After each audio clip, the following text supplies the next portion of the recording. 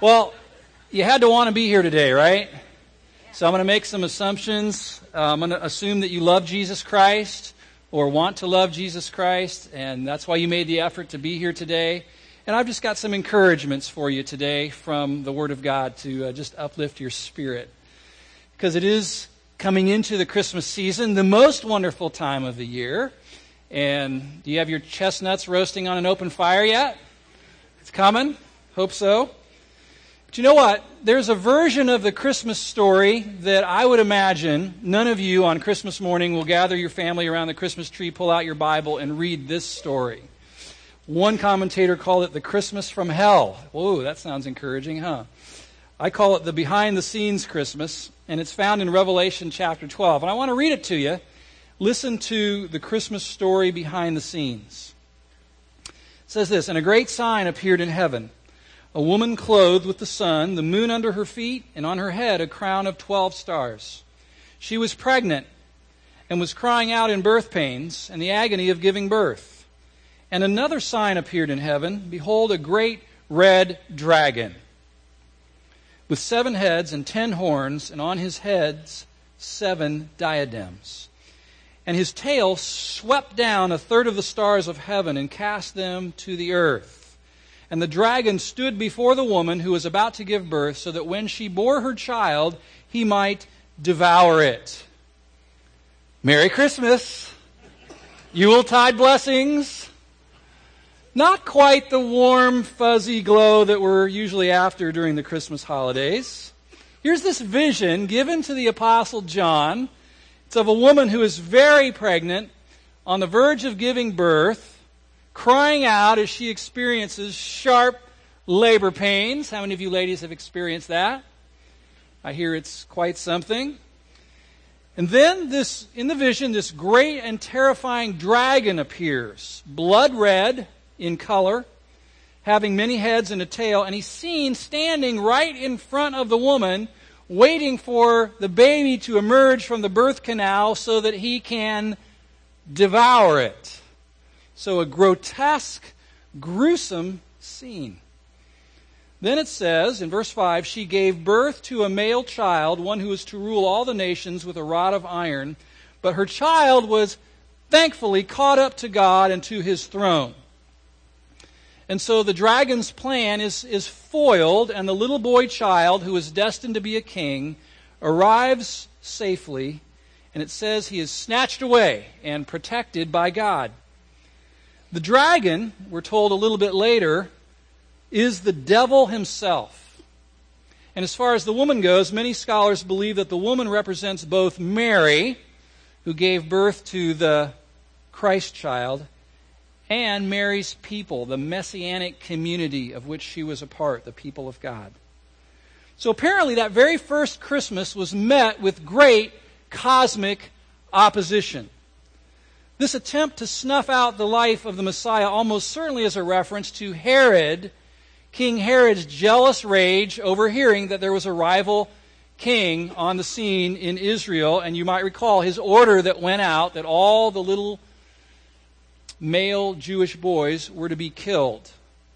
What this story tells us is that behind his murderous rage was a more sinister, dark force, a dragon, the devil. When his plan failed, when the dragon's plan failed, it tells us that the dragon became furious in verse 17. He became furious with the woman and went off to make war on the rest of her offspring, who we see in the story are the followers of Jesus. Now, all of this begs the question, why? Why? Why did the devil go to all that effort to try and snuff out that little baby's life?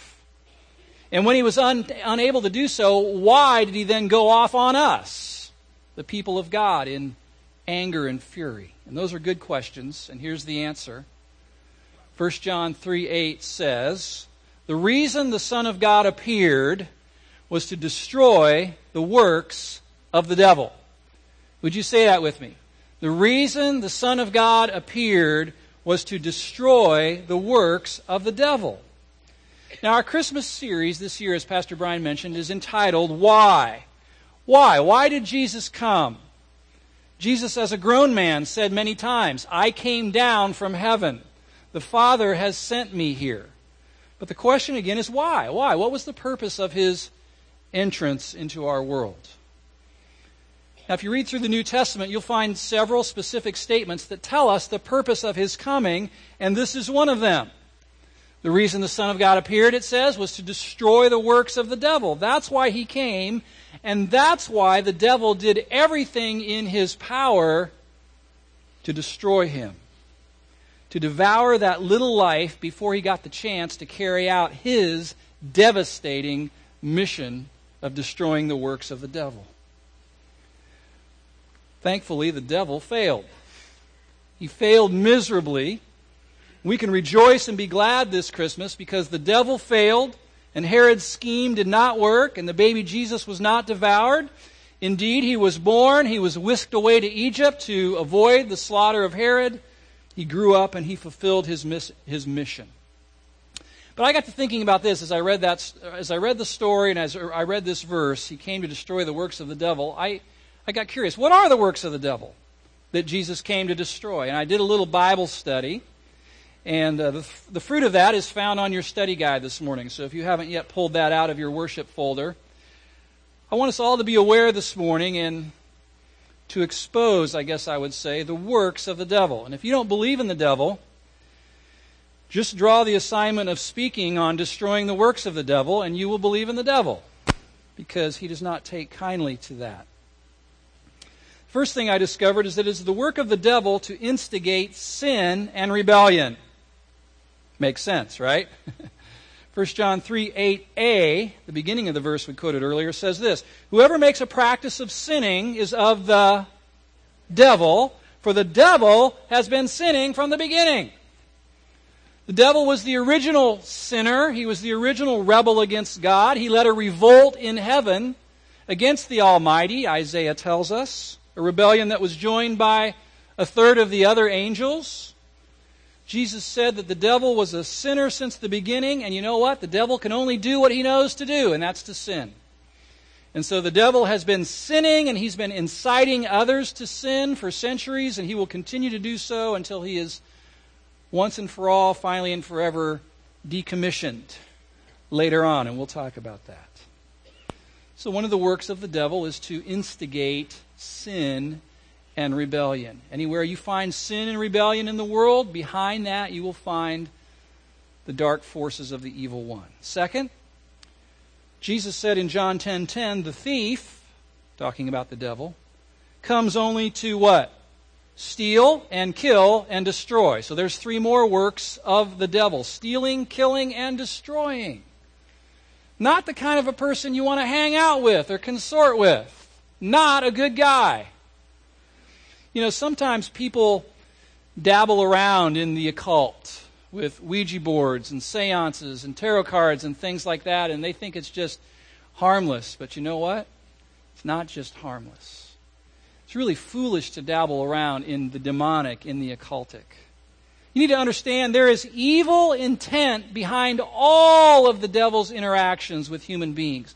There is not one shred of goodwill towards you and towards me in the heart of the devil. It's all meant to harm, to steal, to kill, to destroy. The devil is a thief, Jesus said. Speaking of stealing things, here's another work of the devil. Jesus alluded to it in Luke 8:12. This is from the parable of the sower. Remember that story? The sower sowing the seed of the Word of God.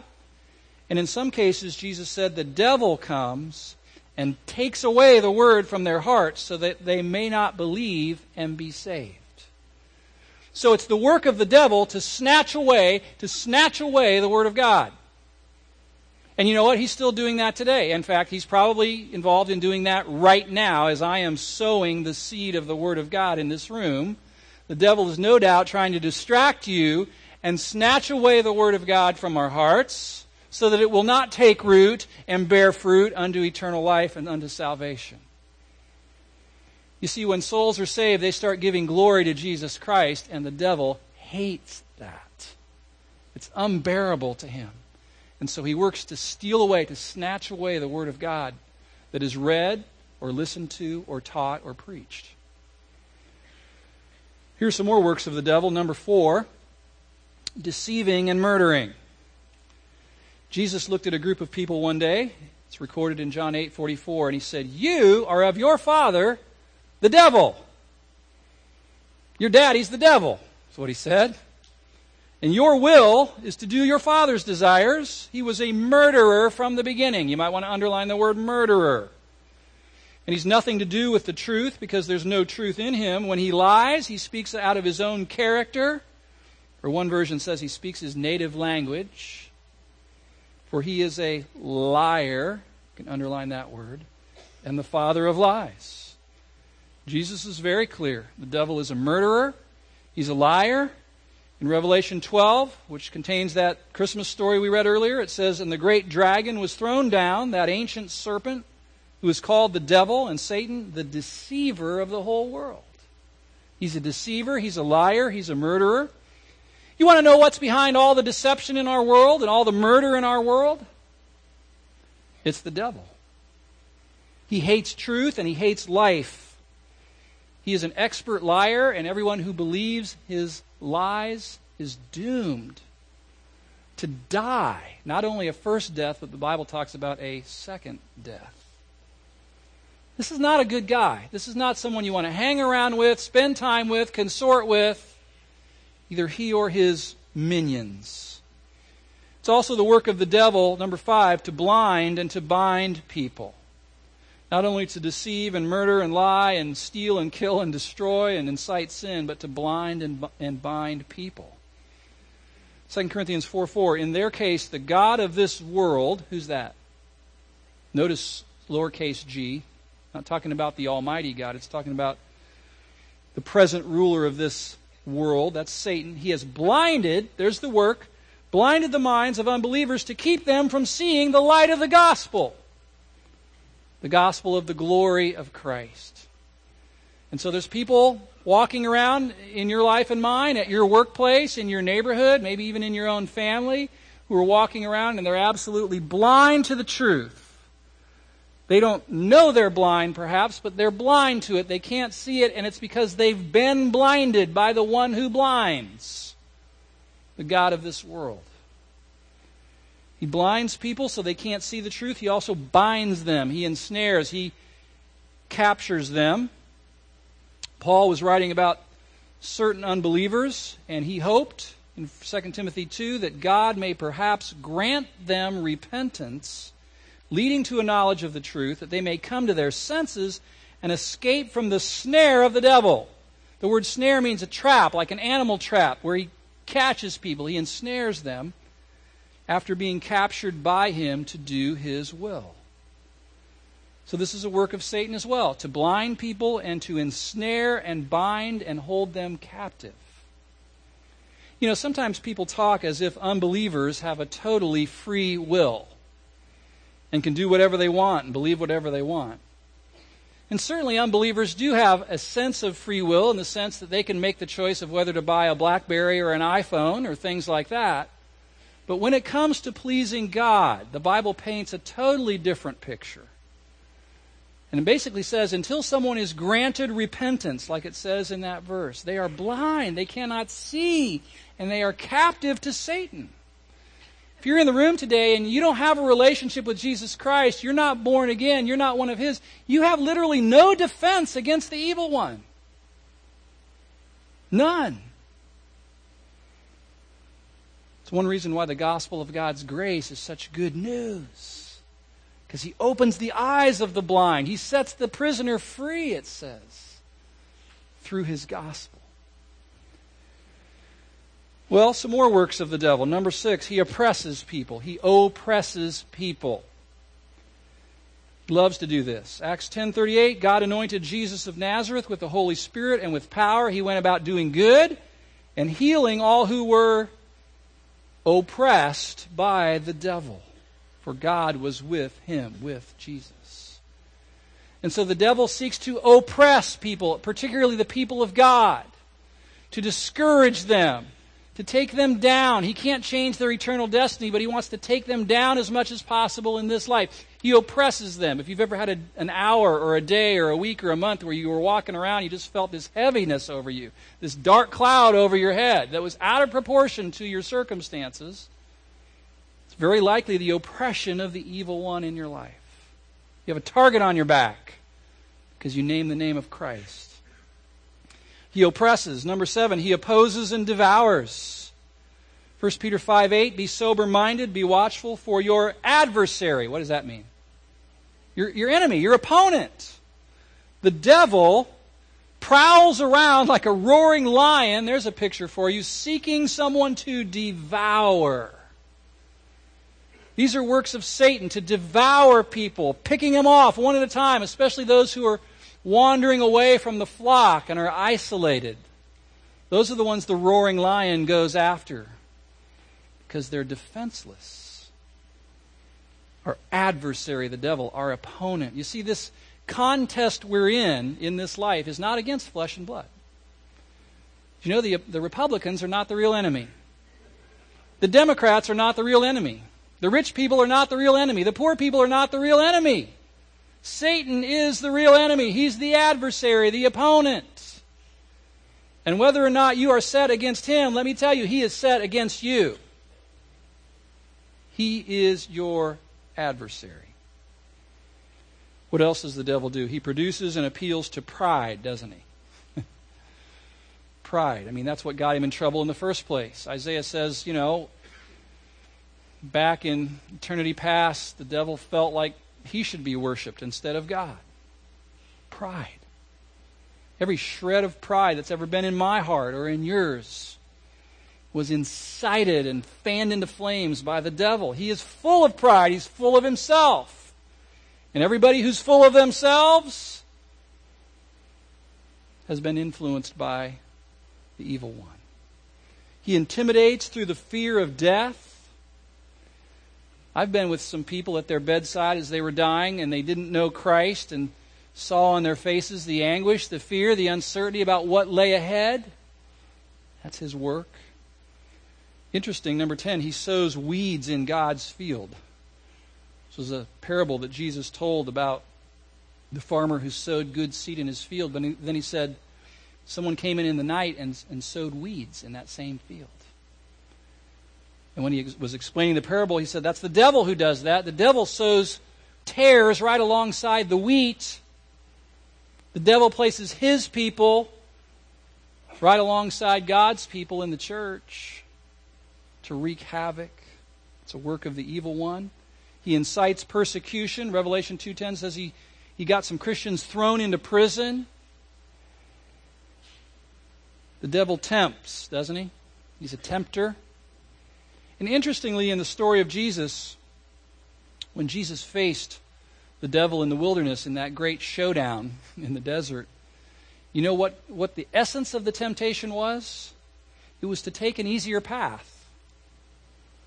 The devil came to Jesus and said, look, I hold the title deed to the kingdoms of this world. I'll give them to you if you'll just bow down and worship me. You don't have to go to a cross. You can bypass the cross and become a king. I have the power to give these kingdoms to you. And Jesus said, no. No, I will wear a cross before I will wear a crown. The devil was tempting him to take the easier path, and he's still doing that today with God's people, tempting them to take the easier path, to have their best life now, instead of the road of suffering and tribulation that is so often the mark of New Testament Christianity. The devil casts doubt on the worthiness of God. That's one of his works. Remember the story of Job? And we get a glimpse of the scene going on in heaven behind the curtain. And it says in Job 1:8, the Lord said to Satan, have you considered my servant Job? That there's none like him in all the earth, a blameless and upright man who fears God and turns away from evil. Hey, Satan, have you seen my guy Job down there? He's a good guy. He loves me. Verse 9, then Satan answered the Lord and said, does Job fear God for no reason? Have you not put a hedge around him and his house and all that he has on every side? You've blessed the work of his hands, and his possessions have increased in the land. But stretch out your hand and touch all that he has, and he will curse you to your face, God. In other words, he was taunting God, wasn't he? Saying, God, you better wake up. People like Job only love you because of your gifts to them, because you've made their life easy. Take away those gifts of provision and family and health and possessions, and you'll see they'll turn on you and drop you like a rock, God. You see, you're not worthy, you're not intrinsically worthy of worship. It's only the good things you do for them that cause them to be loyal to you and love you. And you know what? The devil is still doing that today. He's still casting doubt on the intrinsic worth of God today. I want to say something to you that sounds really weird to say in this culture. If God in his sovereignty should choose to remove from you his hand of protection, if God for some cosmic purpose should allow the devil to take away your health, your possessions, your family, everything, God is still worthy of your worship. He's still worthy of your worship. Not because of what he's done for you, but because of who he is. That's why he's worthy of your worship and mine. I don't pray that God would do that, but if he does, do what Job did when he'd been stripped of everything. And what did he say? Though you slay me, yet I will trust in you. You see, the devil tempts people to doubt that God is worthy of their worship. These are the works of the devil, and there's many, many more that we could name. Accusation and intimidation and others. But listen, the Bible says that Jesus came, he appeared on this earth to destroy the devilish, diabolical works of the devil. And we should praise God for that. Jesus came to destroy all those things we just talked about. But my question was how? How did Jesus destroy the devil's works? And how will Jesus destroy the works of the devil one day? Well, I want to give you 3 encouragements today. As men and women who love Jesus Christ, who'd come out to church on a snowy day and risk life and limb to worship with your brothers and sisters. 3 things to ponder and to rejoice in. Number 1, Christ destroyed the devil's works through his own death on the cross. Yeah, this is so super ironic to me that the way that Christ chose to disarm the devil was to take the devil's chief weapon and use it against him. He defeated death by dying. So the Bible says. Hebrews 2:14, since therefore the children share in flesh and blood, that's us, he himself, that's Christ, likewise partook of the same things that, what are the next 2 words? Through death, he might destroy the one who has the power of death, that is, the devil, and deliver all those who through fear of death were subject to lifelong slavery. Jesus used death to defeat death. Yeah, amen. I love the way Colossians 2:15 says it. And having disarmed the powers and authorities, talking about demonic spirits and Satan, he made a public spectacle of them, triumphing over them by what? By the cross. He defanged Satan by dying. He took his chief weapon and used it against him. He destroyed death and all that leads to death by dying. You see, it's kind of unsettling to think about, but that little baby born in that Bethlehem manger, that first Christmas, was born to die. The shadow of a cross lay over that manger. That's why it says they wrapped him in swaddling clothes. Do you know what swaddling clothes are? That's not like a nice soft terry cloth blanket that you'd wrap a baby in. Those were grave cloths. Strips of linen that were used to wrap dead bodies. That's what the baby Jesus was wrapped in, because he was born to die. That's why the wise men from the east brought gold and frankincense and myrrh, which was a burial spice. It's what they packed in those strips of linen when they packed dead bodies, carcasses. The baby was born to die. Why? To destroy the works of the devil through his death. It's amazing. You say, how does that work? Well, because of Jesus' death, our many sins have been taken away. Our sin debt has been canceled. His righteousness has been credited to our account. And for us, death no longer means being ushered into a divine courtroom to face the wrath, the just wrath of a holy Creator against our sins. For us, death means running into the arms of a heavenly Daddy because of the cross. Running into His arms and being home with the Father forever. All purchased and achieved for us through the death of Christ. It's a glorious thing. So all of the devil's tempting, all of his accusing and lying and oppressing and stealing ultimately comes to nothing. It's just a temporal nuisance. No eternal impact on the people of God. Jesus came to destroy the works of the devil, and He did it through His own bloody death and the empty tomb, so that those who put their faith in Him are ultimately delivered from all that Satan hoped to accomplish. He destroyed the devil's works through His own death on the cross. And then, as I just alluded to, He destroyed the devil's works through His glorious resurrection from the grave. His resurrection from the grave.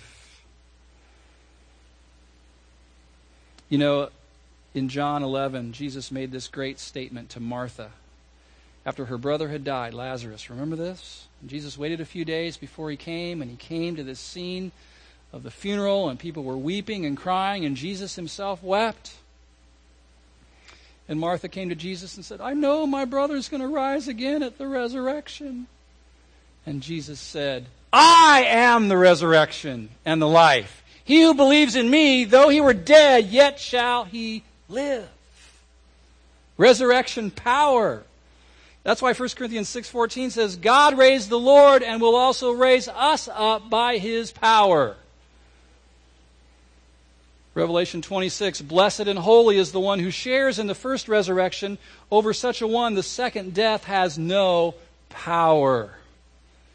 And so this triumphant cry in 1 Corinthians 15, death, where is your sting? Grave, where is your victory? Christ has overcome the curse of sin and death through His resurrection.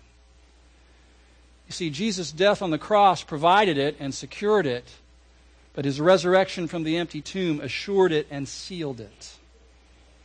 I said this a few weeks ago. I'll say it again. The worst thing, the absolute worst thing that the devil can do to you if you're a child of God is kill your body. That's the worst thing he can do, is kill your body. And if that should happen, then your body, your physical body, the dead body, will be lying there in the morgue, but your spirit will have flown away to be with Jesus. And one day, because of the resurrection, He is going to raise your body from the grave, transform our lowly bodies so they become like His glorious body, reunite your body and spirit together so that you can live in a whole new dimension of life in the new heavens and the new earth. That's a promise that comes right out of the gospel of Christ. It's a glorious thing. What a promise. Jesus makes shambles of the devil's work. Yes, the thief comes to steal and kill and destroy, but through the resurrection of Jesus, these are only temporary thefts and killings and destructions that will one day be reversed and totally undone for all of God's true people. Do you see the victory here? Do you see the promise? Do you see the power? Do you see how Jesus Christ, through His cross and through His resurrection, destroyed the works of the devil? Now, someone may ask, as a middle school kid asked me a couple weeks ago in my little middle school small group I lead. So, Pastor Steve, God is greater than the devil, right? Right. So why doesn't God just snuff out the devil? You ever had that question? It's a good question, isn't it? Why doesn't God just take him out? Here and now. Be done with him. It seems like He defanged him and declawed him and then let him off the hook by letting him live. Why does God do that? And I looked at the young man and said, "That is a very perceptive question, young man.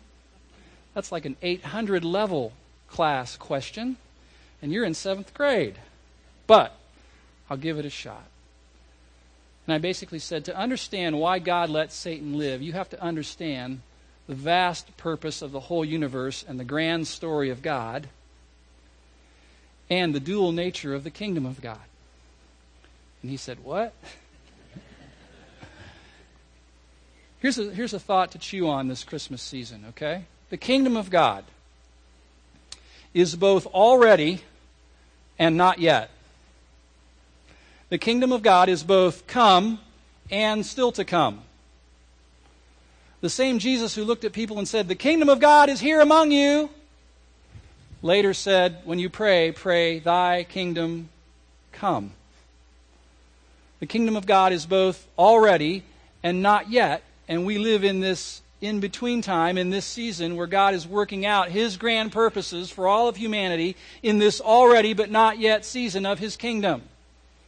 And so He lets Satan live a while longer to fulfill his grand purposes in this era, which have more to do with revealing His attributes than it does with our comfort and ease and having a nice time all the time.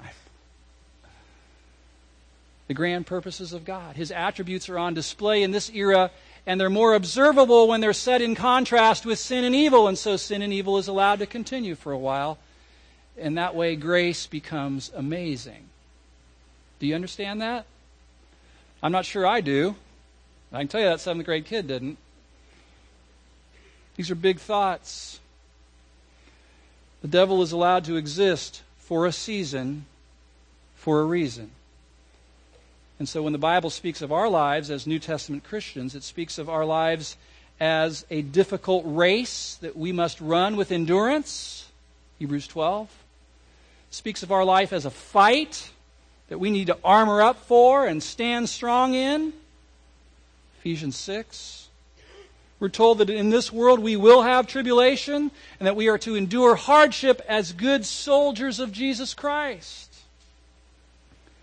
But then it also says the God of peace will soon crush Satan underneath your feet. And that day's coming.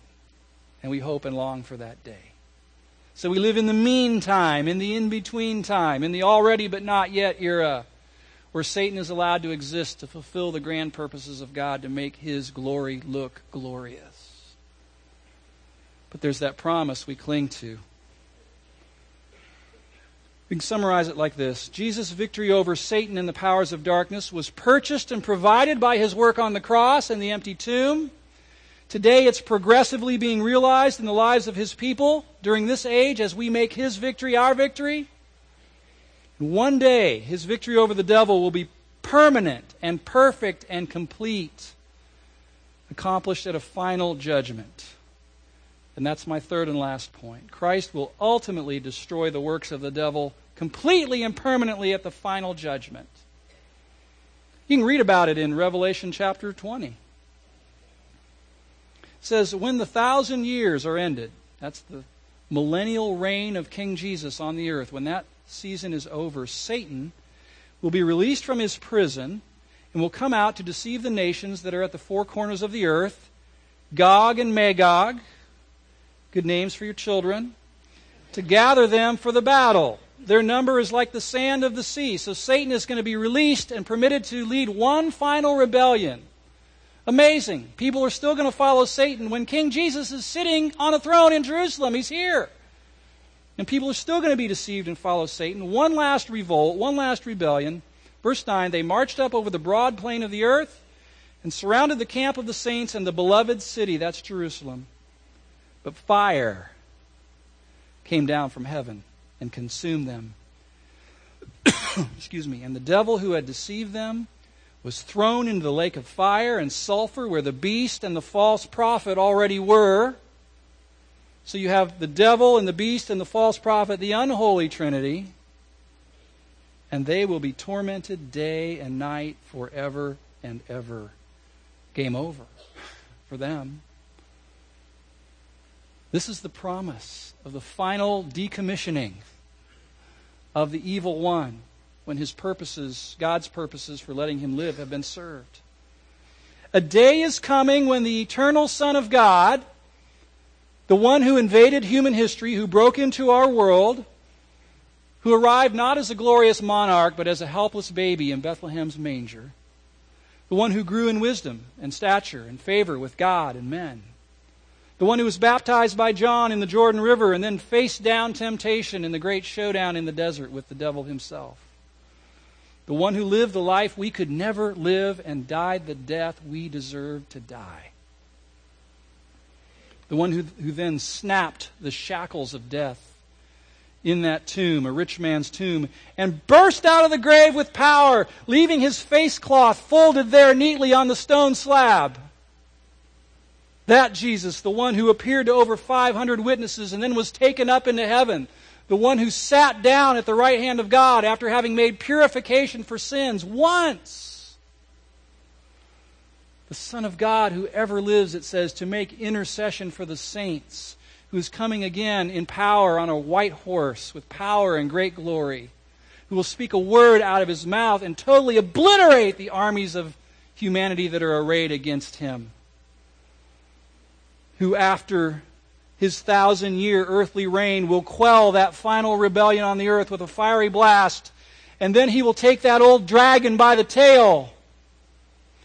After first hearing his confession, Jesus, you are Lord. That's going to happen first. Every tongue will confess, things in heaven and on earth and under the earth. Let me hear it, Satan, you're Lord. Wham! Throw him into the burning, sulfurous lake of fire where he will be tormented day and night forever and ever and ever.